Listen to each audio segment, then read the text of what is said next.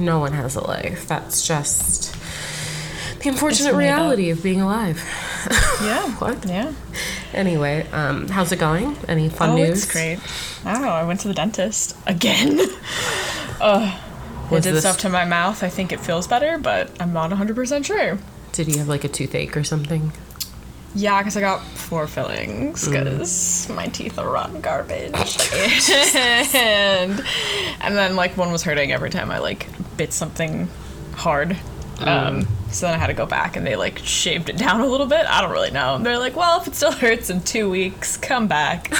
Like, great. This is my favorite place to be. I love the dentist. That's fun. Yeah, no, I can't do the dentist. I have a really great dentist here that will prescribe me Halcyon before I go, which, like, I'm completely out of it. Like, the moment I get there, he lets me put on Ferris Bueller's Day Off, and then I have no idea what happened. That's so funny. I've actually never seen the end of that movie.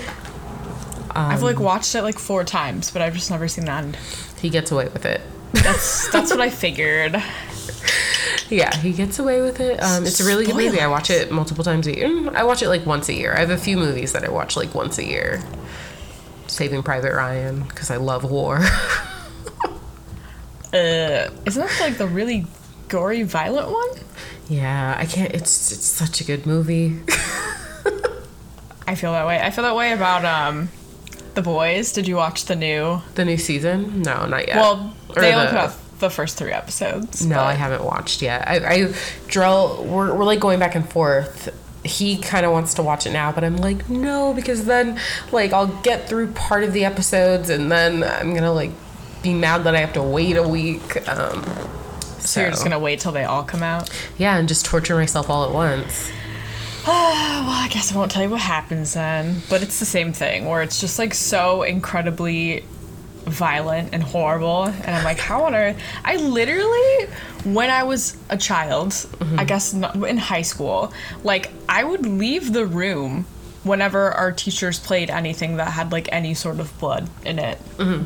Our teachers would be like, oh, we're watching an episode of House today. I'd be like, I need to leave because I'm gonna feel lightheaded if I see blood. I get that. I don't handle any of that stuff well, so I find myself with my eyes closed a lot and my like hands over my ears, even if it's just something visual, because I'm like, well, I might be able to hear how awful it is, and I just, my husband has a signal to let me know if it's clear for me to start looking again. That's amazing. Yeah, so we all need a Jarrell in our lives. Exactly. Now that my anxiety is treated and I don't have as many panic attacks, I can watch things with blood and be okay. You should get on the Grey's Anatomy train. You've got 20 long seasons. I did watch Grey's Anatomy. Really? I think I fell off whenever, I think I watched all the ones that they had on like Netflix or Hulu or whatever it was. You don't strike me as a Grey's Anatomy person. I just recently watched it. Okay. It was like within the last 3 years. And it was okay, but then it was just like, well, everybody's dead. Everybody in this hospital dies. Good point. It's also kind of like, everybody keeps dying here. Maybe don't accept a job here. That's what I'm saying. I'm like, after a while, wouldn't they be like, this hospital is cursed? I don't know. I'm really like a Scrubs girl too. So like, if I have to watch a medical show, like it's gonna be that one. That's like probably one of my favorite TV shows of all time. I watched Scrubs a little bit as a youth, but wasn't really too big of a fan, I think. But back then I didn't really care for comedy, and now my heart is lightening up a little bit, and I find things funny. So maybe I need to just give it another whirl. Cool. Well, I have a case that is quite the doozy today. I'm ready for it. It's actually between 2 cases, and so typically when that happens, I go to Jarrell and I'm like, I have 2 cases, so like, which one should I do? And so I told him both, and like the first one he was like, the second one he was like, that's juicy. I'm like, okay, juicy. I doubt he said that word, but that's how I paraphrase it. He also apparently has a note like in his phone of like a list of cases for us to do that I've never seen. I don't know how he plans on us doing these cases. No one knows about them. Send them to like me. he's literally like, whenever you're looking for a case, just let me know. And I'm like, but why not always. just tell me? Like literally every week. Every week I'm Googling like woman crime Right, and then like random random words, like state. murder, blue.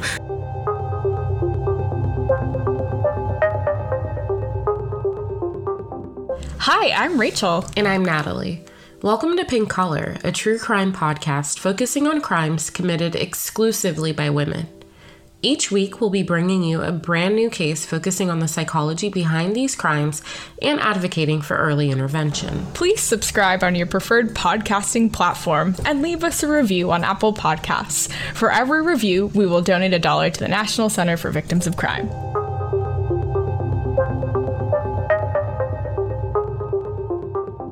But yeah, so this, actually, the case that I was planning on doing, we may, I guess, cover one day. It was like a nurse who gave a patient the wrong dose by accident. Oh, Rondavat? Yeah, I was like, maybe. But then I was like, it seems kind of short. Maybe we'd have to do a couple cases. But Oh, no, I feel like that would be really... I've actually been... I started listening to a podcast called Good Nurse, Bad Nurse that has... And the Prosecutors podcast actually did like multiple episodes on Rondavat. So I'm actually... That's... Maybe I'll do that one if you didn't do too much I feel like I have research, personal issues, though, with her name. But I'm trying not to be judgmental. She didn't do it to herself. Ultimately, I ended up going with the case of Caitlin Conley, which I think is relatively known. As everyone knows, I'm not a true crime fan. Therefore, I knew like very little about it, and I would hear like bits and pieces. I think Hillary Burton, who one of the greatest actresses of all time from one of the greatest television shows of all time, One Tree Hill. She played Peyton Sawyer. I was like, who are you talking about? Okay, now I know. Hillary Burton Morgan. Hello. I recall once upon a time her posting on Instagram about this case. And I guess she did some sort of crime show that covered this case. Maybe like something where she went to like small towns where big crimes happened. How catchy. And so I'm doing that case. I'm doing the case of Caitlin Conley.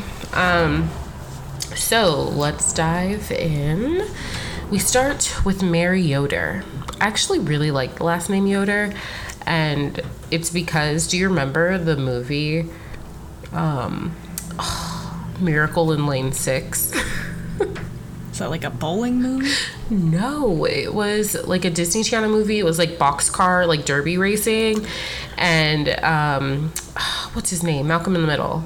Frankie Muniz played a boy who was paraplegic, but he wanted to drive, like he wanted to do derby racing or boxcar racing, whatever it's called. Blah, blah, blah, blah. Last name was Yoder, and I always had a very warm place in my heart for it. Back to this. Do you think they're related? Maybe. I'm kidding. Justin Yoder, where are you? That Was it based on a true story? Yes. Wait, it was? Yes. Oh! Okay, like- then it could be. It is a real person. I'm like, look, Justin Yoder, who's the first child with a disability to drive a soapbox in the American Soapbox Derby. There you go. Hope you're doing well. He's only 35, so... Anyway. Okay, so Mary Yoder, she was a 60-year-old married mom of 3. She was a chiropractor, and she ran a chiropractic office with her husband, Bill, in, like, White Horse, New York. White something, New York. Why didn't I write down the place? I don't know. Whitesboro, New York. Have you ever heard of that? Nope. Okay. Okay, so she ran a chiropractic office with Bill in Whitesboro.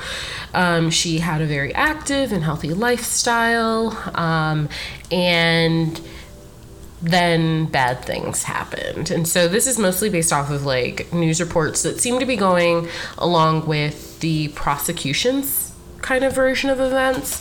And I watched a 15-minute video on A&E like on A&E's YouTube channel that details this case as well. And so I'll include that link for you too if you want to hear it from people who are actually involved. From the white horse's mouth.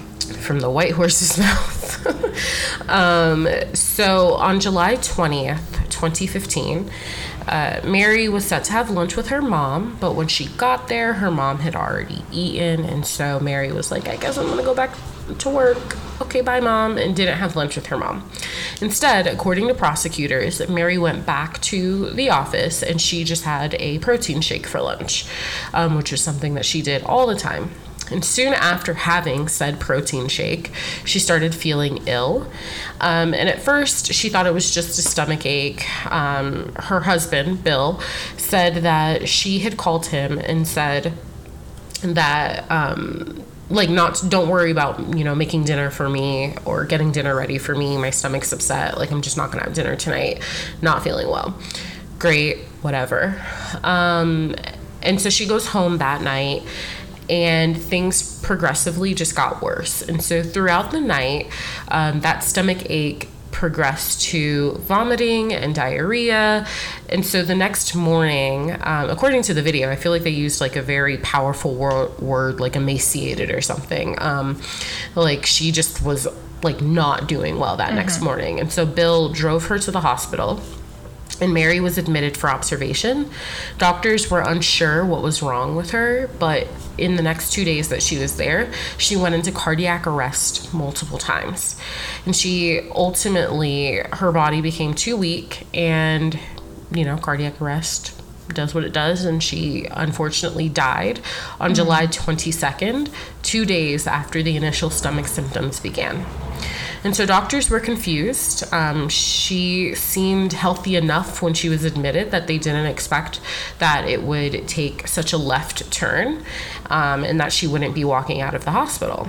An autopsy revealed that Mary's organs were in really bad shape. According to one article, it was described like her organs were what you would expect to see somebody who died following intense chemotherapy treatment. And so, of course, that makes you wonder what was introduced into the body that possibly caused such a rapid decline and such damage to somebody's organs. And so, of course, the medical examiner started to wonder if Mary might have been poisoned. And so her body had already been cremated, and so they had to rely on a remaining vial of blood. I think there was like one vial of blood left, and so that was all that they had to test it against different chemicals. Wow, they cremated her quickly. You would think there would be a little bit more of an investigation. Some people have their own little religious practices. I don't know. Well, we know the husband didn't do it. Because this is about Caitlin Conley. I don't know. But I will say the spouse, I think, has power over what happens to the body typically, or like close family members. That's why I was. Yeah. I also I don't really write in the timeline very much here, but I will say it goes like the idea, I guess I'm not super clear exactly on when it was let's start testing for poison. I do know that at a certain point they're like, we don't have any, we only have this one vial of blood. But by the time they finally kind of figure out what was going on or what possibly happened, it was November. And so that's quite a few months between, July and November. True. And so, so they test the usual suspects: cyanide, arsenic. They were ruled out, not the cause of Mary's death. Was it THC? No. But THC does become relevant later on. Not the same, but... Not the same, sorry. And so eventually a test for a chemical called colchicine came back positive. There were lethal levels of colchicine, which is a medication used to treat gout, found in Mary's system. My dad had gout. You've had gout? No, my dad had gout. Oh. Yeah, I hear it's painful. I don't know if that's something he wanted to share with the world. It was just on his foot. That's usually where it is. Yeah, it was not a good time from what I've heard. Yeah. Hope you're doing better, sir. Nice to meet you. Anyway, so now it was kind of clear to investigators, especially now that they had a name for what was introduced into the body. This was a murder, right? They had to solve a murder. It's a whodunit now. And so in November of 2015, the police and the coroner received an anonymous letter. And so this anonymous letter basically described in detail that the person who poisoned Mary was her youngest son, Adam Yoder. And it even instructed them exactly where they could find the vial of the remaining colchicine. And so investigators asked Adam to come in. They start asking him questions. Where were you? Did you like your mom? Like that sort of stuff. And he is like, I have an alibi. I was visiting my sister in Long Island. And he even had like those toll pass like receipts to show that he was in fact nowhere near Whitesboro at like when Mary was allegedly poisoned.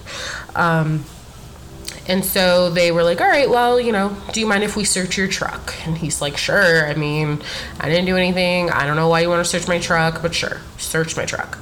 And they go and they search, and they find the vial wrapped in cardboard packaging and a receipt alongside it, hidden underneath the passenger seat of the car. Apparently, Adam was shocked. He had a cigarette in his mouth, and it fell out. Like, he was like, what the heck? Like, why is this here? And so the receipt that they found listed the chiropractic clinic as the shipping address. The recipient on it was listed as Adam Yoder, and the email address was the email address was Mr. Adam Yoder 1990 at gmail.com.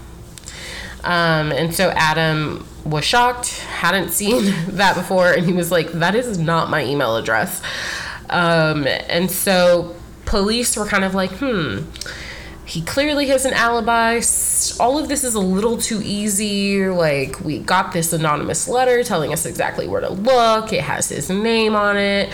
Like, would the person buying the poison put their name on the shipping stuff? Maybe not. And so they're thinking Adam was being framed. And so kind of like what you, well, I don't know, you didn't exactly say this, but in cases like these, the first and often most likely suspects are the people closest to the victim, as we've seen time and time again, and in like last week's case. And so police were wondering if Bill, Mary's husband and Adam's dad, may have been trying to set his son up for whatever reason, and that he actually was the one who killed Mary, who purchased the colchicine and hid it in Adam's car and sent the anonymous letter. Adam said that there was no way that his dad would do something like that. The police needed to know more, and so they turned to the office manager of Bill and Mary's chiropractic office, 22-year-old Caitlin Conley. So Caitlin, who was in an on-again, off-again relationship with Adam, had both a personal and professional relationship with the family, and so the investigators figured that she may have some like meaningful insight that she could share, both about maybe business practices or, you know, just family dynamics. She was not being looked at. How is Caitlin spelled? Kaitly. Don't spoil the case. Okay. Don't spoil the case. No. I was just wondering. Well, I was writing it down so I could write a description, and then I was just curious because I feel like there's all different types of ways you could spell Caitlin, and I feel like people's personalities differ based off of how it's spelled. What do you think if someone's name was Caitlin and you were like, there's no way that they could have committed murder, what would their name spelling be? I think it would start with a C. C seems more innocent. Because it's round. Yeah, probably. And K, you know, if you have too many Ks, you can get yourself in trouble. Oh my gosh. Moving on. I was just curious. Caitlyn Jenner is a C, and she's not very nice. So Yeah, but she like chose that name. True. Was Good it point. given to her at birth? So maybe she was choosing it to. Well, yeah, didn't she people are saying that she specifically went with the C spelling to like clap back at the Kardashians. I have no idea. Anyway, so the police asked Caitlyn about Bill. Tell us about your boss, Bill. Could he have done this to Mary? We need to know more.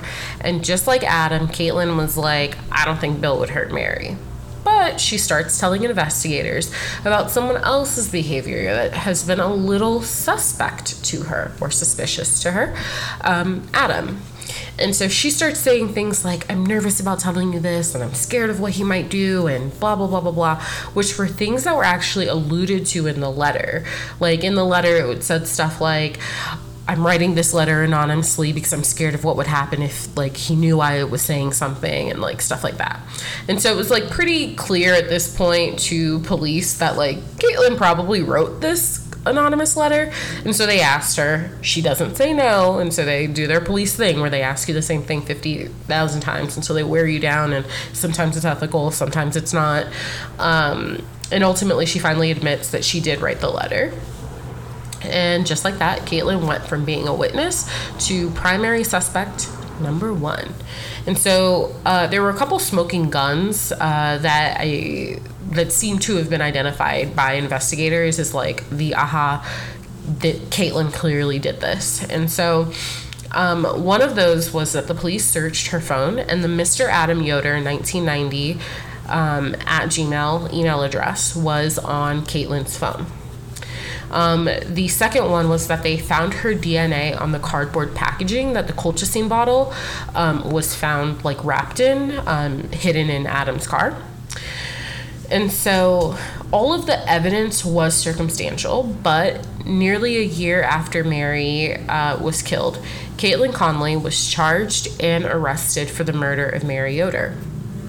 During the investigation, investigators traced the anonymous letter to a computer in the chiropractic office, and things were just kind of backed up in a specific way that they were able to go in and actually find different iterations of the letter and like the version history. And like the first final version was different than what was ultimately like mailed in to the police and the coroner's office. And so they could kind of see like how the story, I guess, developed for whomever wrote the letter. They also looked into the purchase of the colchicine. It was purchased from a company called Art Chemicals. And in order for the purchase to be finalized, the company had to actually speak to somebody from the chiropractic office to finish processing the order. And so they were actually able to track down the Art Chemicals representative who processed the order. And that person said that they spoke to a woman with a soft-spoken voice to finalize the purchase of the colchicine. And going back to the Mr. Adam Yoder 1990 at gmail.com email address, that was probably the biggest and most damning piece of evidence in the case for against Caitlyn. Prosecutors say that they were able to access like the records of that email address, and that anytime the email address was accessed, it was on a phone or it was on a device rather that was connected to Caitlyn Conley or Caitlyn Conley's phone. Wow, your phones really do be stalking you. And so prosecutors argued that Caitlyn decided that if she couldn't have Adam, she would take the person that he loved the most, his mom. Sad. And so Caitlyn's defense seemed to argue that the prosecution was only offering circumstantial evidence and hadn't done their due diligence in proving guilt beyond a reasonable doubt. I read other kind of pieces that I think the that her defense brought in at different points which was like potential like instability in the marriage between Mary and Bill, potentially pointing finger at Bill, these different things. But it seems in the video that is going to be linked in the description, Caitlin's defense attorney also is on that, and like his main kind of thing is, this is all circumstantial. They created a really great story, but there's actually not any hard proof. How is it just I don't know. I guess when does like, is everything circumstantial unless you see someone like stabbing someone else with a knife? I think so. Because I think the idea the DNA is on the package. Like, well, so I talk about the DNA on the packaging, and the rationale is, well, it was delivered to the office, and she's the office manager who literally gets all packages. True. So it's like, could she like it's like her DNA is not on the bottle, it's on the packaging. She didn't make Mary a shake that day, like, you know, just like different kind of things. It's like the biggest thing that I think is just hard for her defense to defend or come up with an alternate explanation is the email address, right? Like, why is it only connected to Caitlin's phone or Caitlin's devices? That I think is the hardest thing. Even in terms of the writing of the anonymous letter, it's not like Caitlin was the only person who worked there. Her husband, or, you know, Bill worked there. Adam had access. Everyone who worked there had access to different computers that were, it's not like it was like, oh, it's logged into Caitlin's personal account on the system. So I think that's reasonable. Yeah. So at trial, the jury actually agreed, or I guess not necessarily agreed, but they weren't able to reach a verdict. They couldn't agree. Was she guilty? Was she not? We don't know. Some people say yes, some people say no. Ultimately, a mistrial was declared. And so prosecutors quickly initiated a new trial. The next trial started 6 months later. During that time, investigators searched Adam's laptop, which had a backup of Caitlin's phone.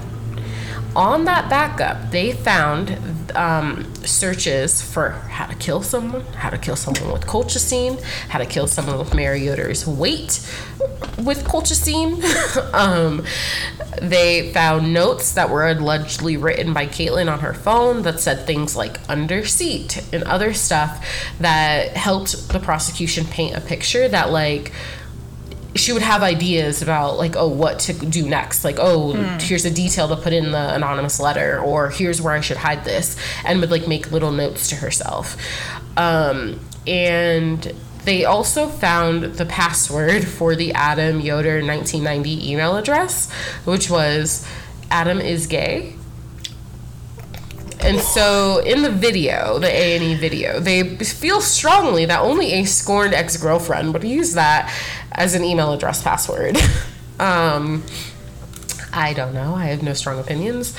And so that's just like the dumbest thing ever. I'm sorry. Yeah. The second trial lasted 3 weeks, and this time the jury came back with a guilty verdict. And Caitlin was sentenced to 23 years in prison. And she'll ultimately be eligible for parole in 2037. The YouTube comments on that A&E video seem to feel that 23 years is not enough for this crime. What say you? I'm not done, by the way. I have more. But what do you think? I mean, I take her age into account. You said she was 21 years old? 22, yeah. 22. That's still very young. But if someone were to have killed my mother, I probably would not be super happy about them being out of prison ever. So I don't know. I feel that. You know how, like, there'll be videos where it'll be like, oh, this person killed this person's son, and then, like, at trial, like, the father would be like, he would want me to forgive you, and I forgive you. Ha! No. Jarrell has very specific instructions. He's like, be true to who I am. Don't do not forgive them. Like, to ask them to give them the electric chair. I would never do that because I don't believe in the death penalty. But I don't know. I feel I don't know. I'm like torn on it. I know I've like contradicted myself in terms of my opinions on this podcast before, but 23 years does feel like a long time for a crime committed in your early 20s. So it's like, yeah, I mean, on the one hand, it's a significant portion of your life, but on the other hand, you're getting out like before you turn 50, and if you live long, that's, you know, you get a good portion of your life back. Mm-hmm. Yeah, and I think, you know, it's one of those, like, thinking back to what is the purpose of prison. Right. You know, and is it a permanent timeout? Is it so you learn your lesson and don't do it again? If so, then does that mean you need to be able to re-enter society one day and prove that you've learned your lesson? Some people are like, well, you took XYZ, like this person could have lived another 50 years, so you should go for 50 years. I'm like, well, Mary Yoder was 60. How many years did she have left? I don't know. 23 maybe. Or the argument could be made, it's like these people will never get their family member back. So like, why do you get to return? But I would argue after you spend time in prison, you don't get to go back to regular life ever. And yeah, you're forever, that's fall around. And yeah, what are you supposed to do? Like, get a job once you get, I mean, yeah, but like that's gonna, I don't know. Yeah. You're exactly right, where it's like, okay, what is the point of prison? Yeah. So that is where I thought I was going to be ending my case. But when you search Caitlin Conley, one of the first things that comes up is freecaitlinconley.com. It's hard to ignore a website that says freecaitlinconley.com after you go through a case like this. Especially since, wait. I have a question. Yeah. Was she, like, conventionally attractive? To me? No, I'm just kidding. Yeah, I mean, you could look her up. You tell me. Okay. What do you think? I don't think, she's not an ugly person. I'll look it up. My hands are covered in sand. Why? I'm playing with a sand slime, so I probably shouldn't touch my phone. She's like 5. It's my latest obsession. I can't stop. Does it help with stress? Yes, because I'm very stressed right now. No, but I was just curious. In my opinion, if it was like a young, attractive 20-something who went to prison, that people would be more likely. That's my theory before you even say anything, but... Well, I mean, she's not an ugly person, you know, so good for her. Okay, so this website, 99% of the time when we Google people for our cases, like, I've never really seen a whole website declaring their innocence unless we're doing specifically wrongfully convicted suspect type of conviction cases. And so I had to go into this website. And so it is basically a strong campaign in support of Caitlin Conley's innocence. And this campaign seems to be all over the internet. Like, all sorts of social media websites seem to have a strong presence or support of Caitlin Conley's innocence in one way or another. Among the alleged supporters of Caitlin's innocence are Sally Bakert, Janine King, and Sharon Mills. Who are these women, you ask? Great question, Rachel. They're Mary Yoder's sisters. And so it looks to me that either one of the sisters or all 3 of those sisters are actually very active on the site. There's like a whole section, I think it seems to be written specifically by the sisters. There's also an open letter by one of the sisters to another one of the sisters who's not part of the 3, so it looks like there's 5 Dang, total. that's a lot of sisters. You have a lot of sisters. Yeah, only 2, and that's like a lot. So the website basically outlines pieces of, quote, the story that wasn't told. And so there's a lot of different details that, as I was reading, I texted Rachel that I found a website that just opened a whole can of worms. That really does open a whole can of worms. And I find it all kind of compelling to one degree or some sense. I thought it was... I was like, maybe Caitlin didn't do it. I don't know. And so I'll kind of just go through some of the highlights that really stood out to me, but I recommend Google the case, look up CaitlinYoder.com, or what's her name? Caitlin? FreeCaitlinConley.com. Take a look at yourself, make up your own mind, or don't make up your mind. It's not your job to have an opinion. So... First, let's talk about Bill. The website seems to allege a lot of suspicious behavior on Bill's part.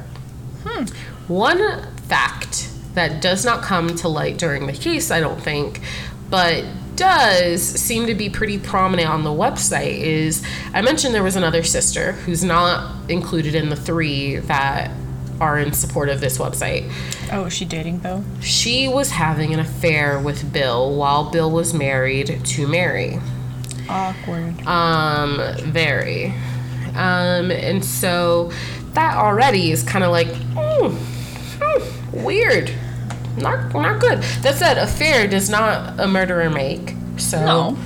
You know, I don't know. If you're going to cheat on someone with their sister, that makes me think that you're more likely to be a killer.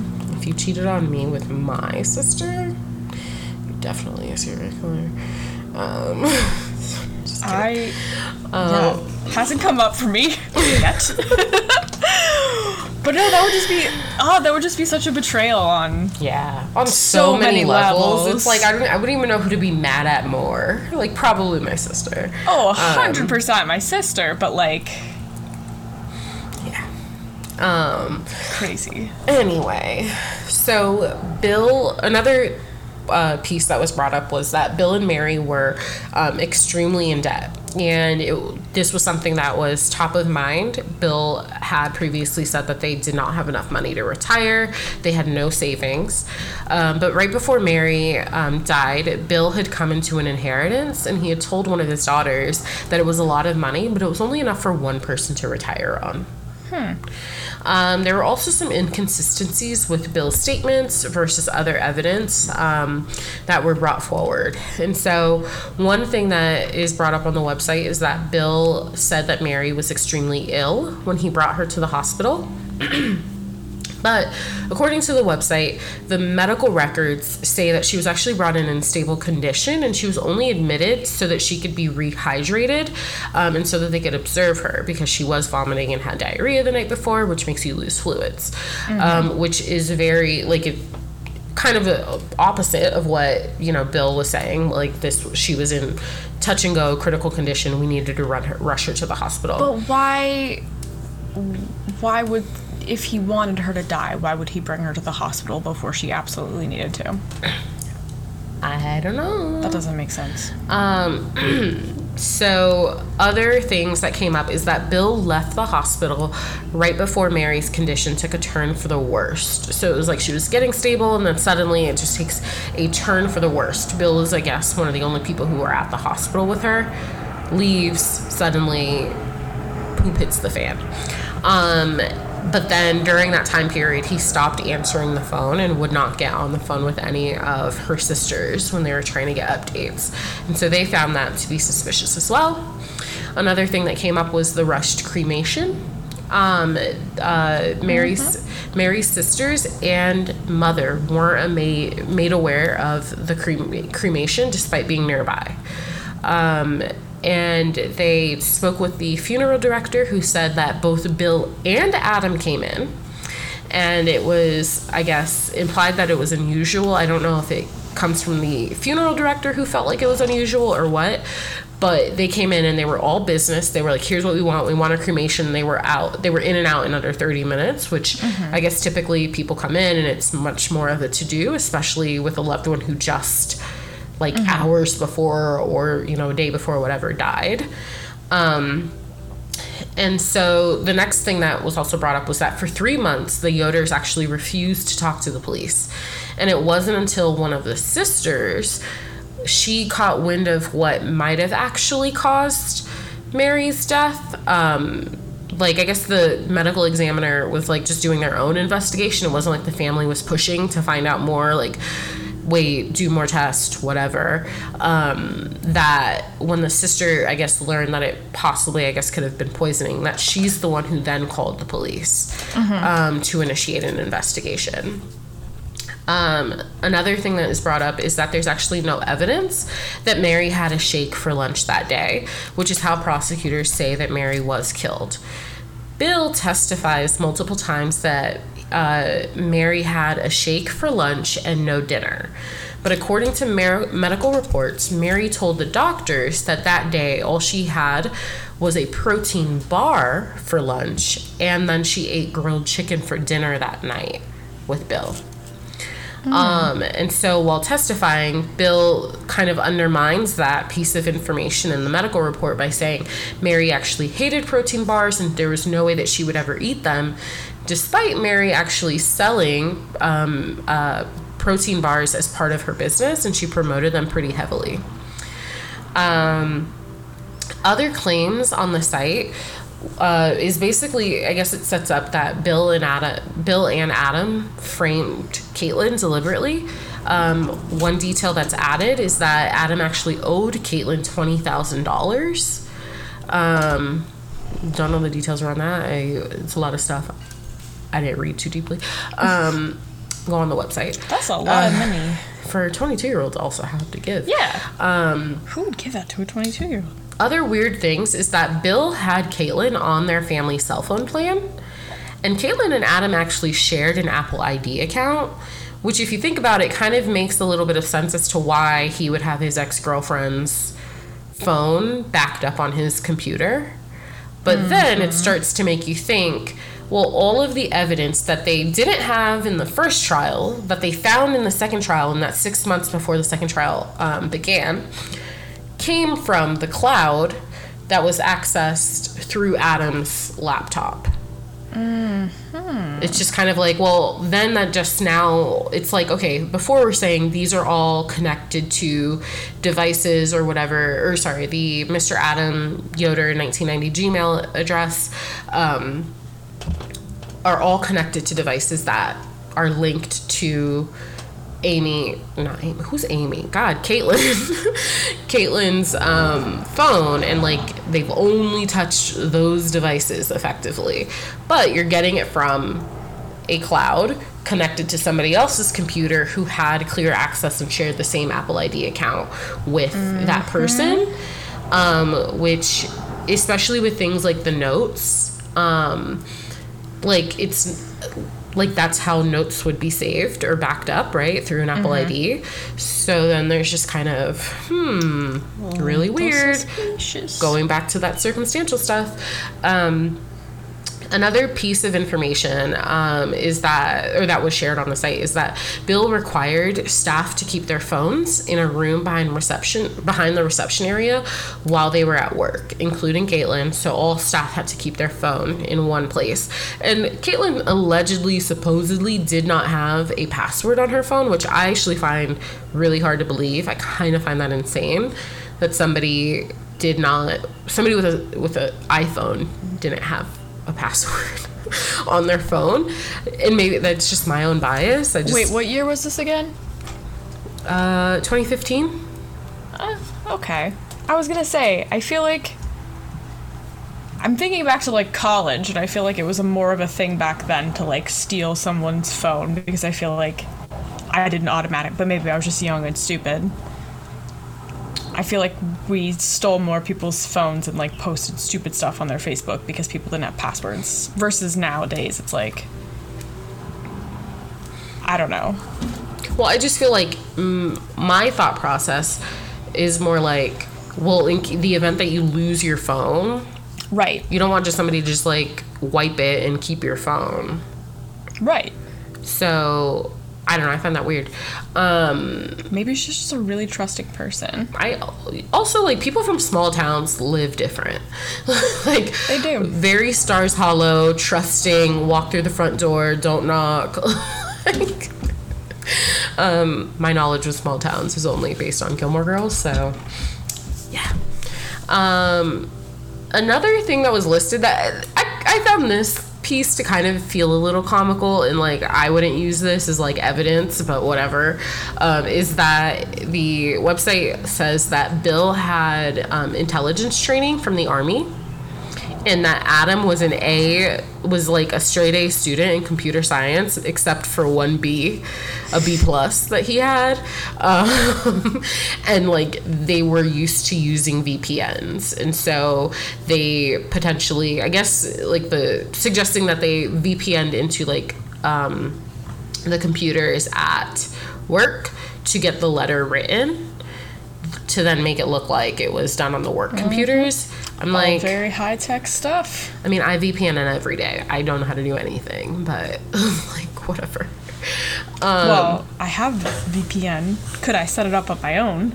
Likely not. Yeah. For like that just felt like it was like it was like it felt like a throwaway kind of like just piece of, oh, they're good at computers, so they could have done all this hacky stuff. And again, we're talking 2015, like we're not talking like 1990 and like things were ahead of. Yeah, would you not be able to tell even if someone accessed something from a VPN? I don't know. I don't know. Like if I log into like a work VPN, does it say I'm at work, like physically at that, or like to that computer? I'm not sure, but I do recall, I remember once I was at work and I was seeing a research participant, and this was back at our old job, and the participant was like at the desk and there was a computer there, but they were doing like physical questionnaires on paper. And suddenly the computer turns on, somebody is typing remotely, logs in, like starts clicking things. That is, at my old job, that was some people connected. Yeah, remotely. Either like remotely through VPN, or like if they had software physically installed on their computer that they wanted to use, they would have to like do it that way.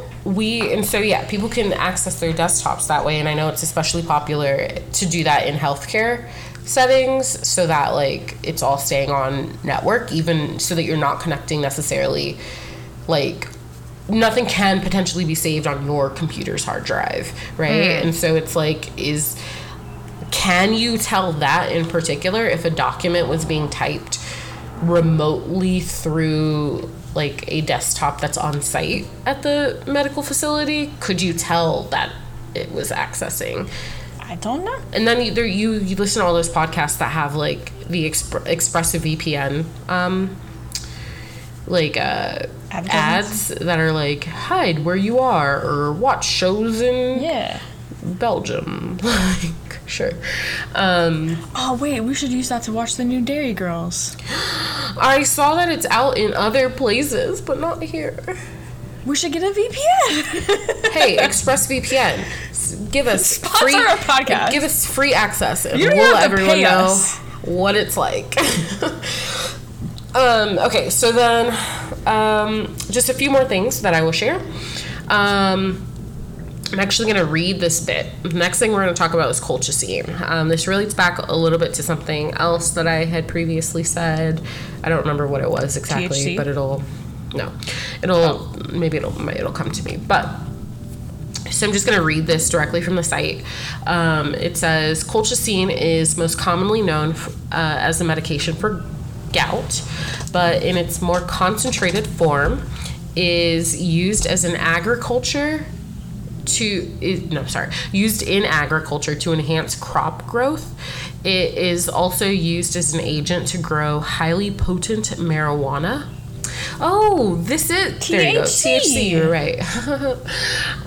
Okay, so it says marijuana seeds treated with colchicine undergo a genetic mutation that yields all female plants with extremely high levels of THC. We sisters had firsthand knowledge that in the 1980s, Bill grew a crop of killer weed, quote, killer weed. Like killer, killer, yeah. Or like killer. The first one. It says, that's what we called it because it was so potent. We knew of the process he used because Mary described it to us. We were not familiar with the name colchicine, but we knew that he had treated the seeds with a chemical substance that genetically altered them to produce all female plants. Mary referred to this as Bill's, quote, special process.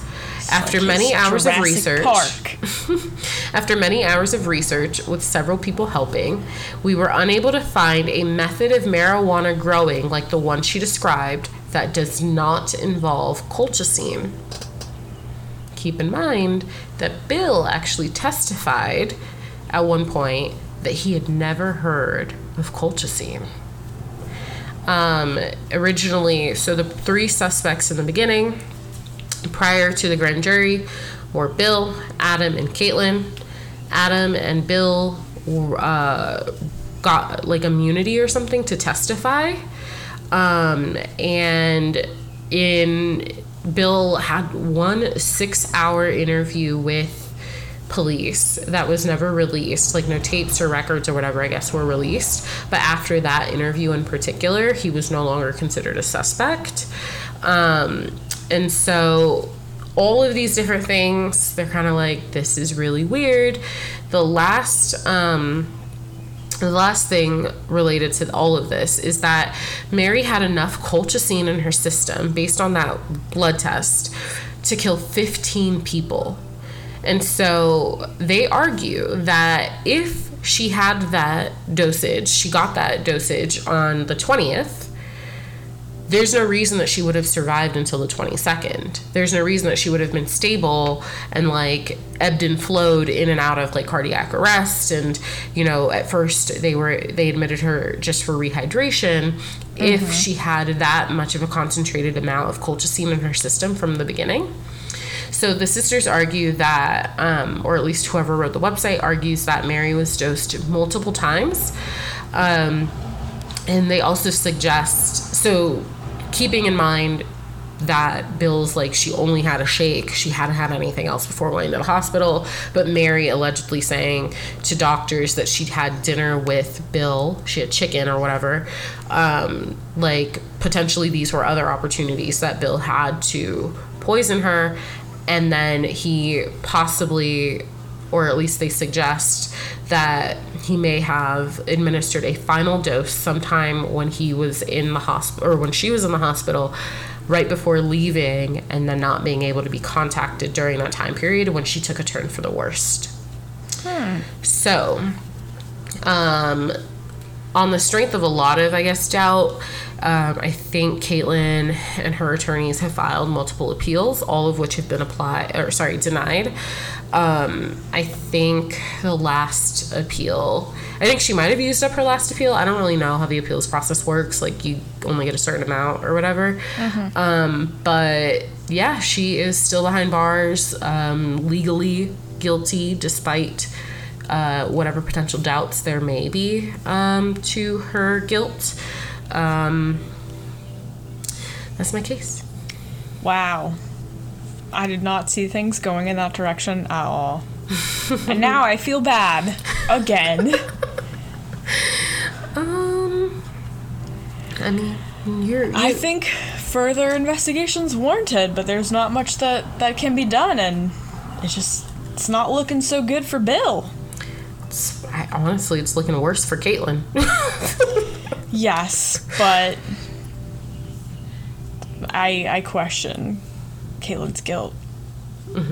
So that's sad if she is innocent and in prison. Yeah.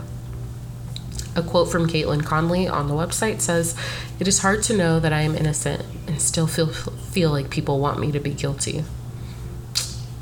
I mean, Well, if I you don't are want you to be innocent, guilty. it really sucks. Yeah. Legally, you are guilty, which also sucks if you didn't do it. If other people did do it and they are walking free, that really equally, if not more, sucks. All around, just not a good time. Yeah, not a good time. But yeah, I was like, oh man, now I gotta dig into this website. It's like, there's a lot more here.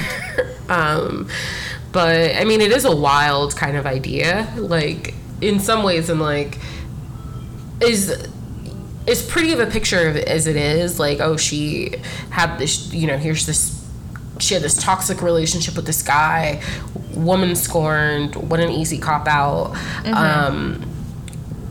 I guess is unhinged, kills his mom, but like, why not kill him? How likely is it that a person is going to kill someone's parent versus a spouse is going to kill their partner?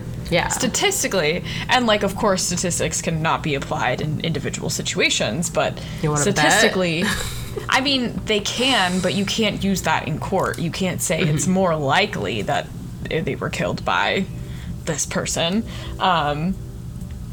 But yeah, it sounds like they shouldn't have freaking cremated the body so fast and should have done some more investigation. But why was it cremated?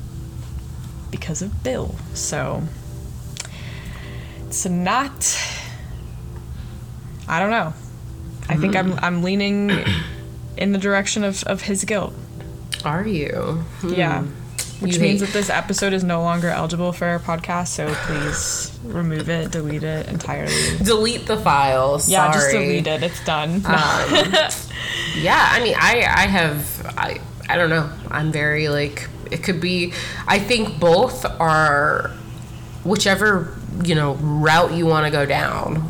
Like, the clear-cut case that was laid out by prosecution versus this, like, super in-depth website, and, like, these other, like, facts that come up. I think either one or both extremely circumstantial, and, like, try as we might, unless somebody comes forward and is like, here's what I did, exactly how I did it, I swear to God I'm telling the truth. Like, we're never gonna, I don't think we're ever gonna be, like, very close to the truth. No. Yeah, so No, unless there's retroactively, unless they could provide more information about, well, that alone you would think would be credible information for a trial if it wasn't physically possible for someone to consume that much in one sitting, and the progression too of the illness. But well, also too, we have to consider that this website is it 100% accurate? exactly. I would hope that what's said in the courtroom is 100% accurate. That it might not be either, but I feel like I'm more trusting of what goes down in a courtroom than what happens on a website. So perhaps there is misinformation or stretching of the truth. But you would think that if somebody's sisters came, for me to defend, if my sister was killed by someone and for me to have to turn around and defend that person, I would have to be like pretty convinced of their, like, I would probably have to have zero doubt in my mind and like very much trust that person to be willing to go against the verdict. So Yeah. maybe that says a lot about Bill. Maybe he wasn't a good guy, and I don't know.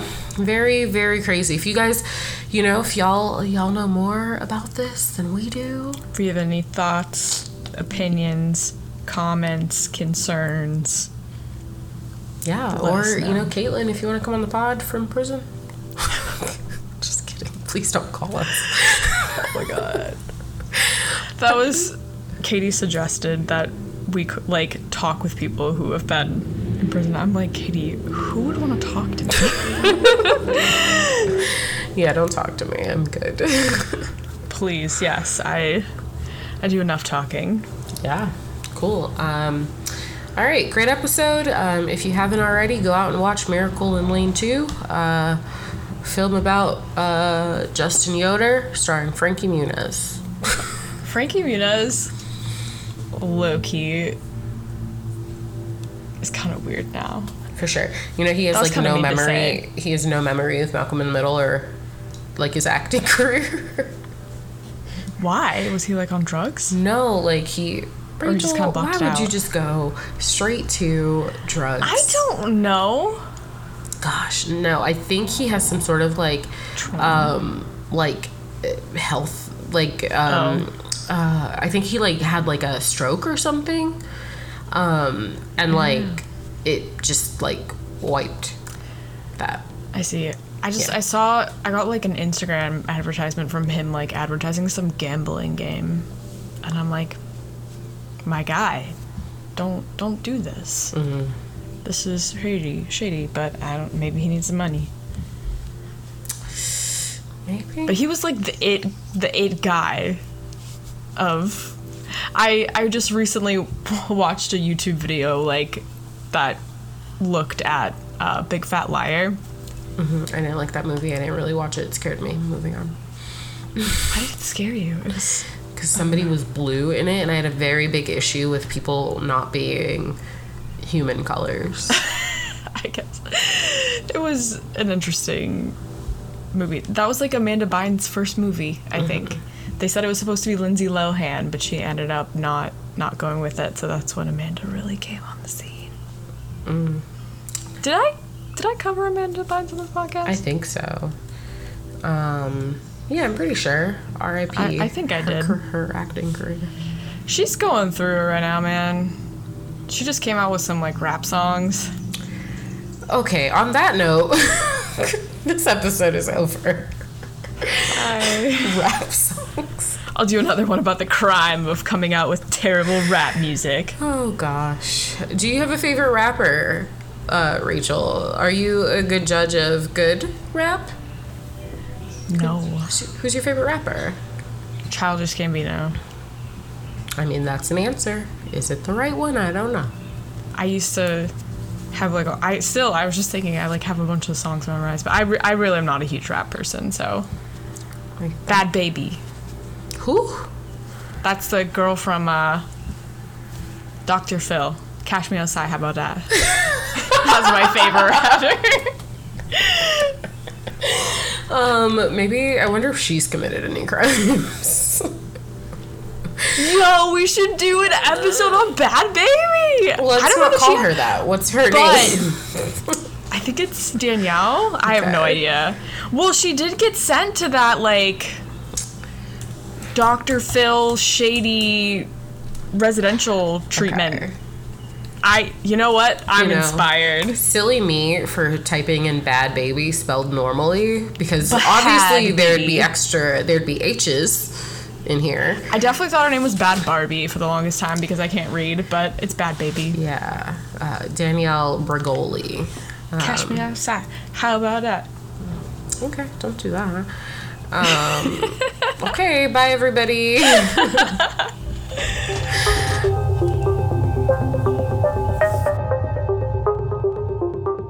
Our music is the track Wasteland by Joseph McDade. His Patreon and our podcast sources will be linked in the podcast description below. Any mistakes are entirely our own, so check out our wonderful sources for the most accurate information about these cases. We talk about some tough subject matter on our show.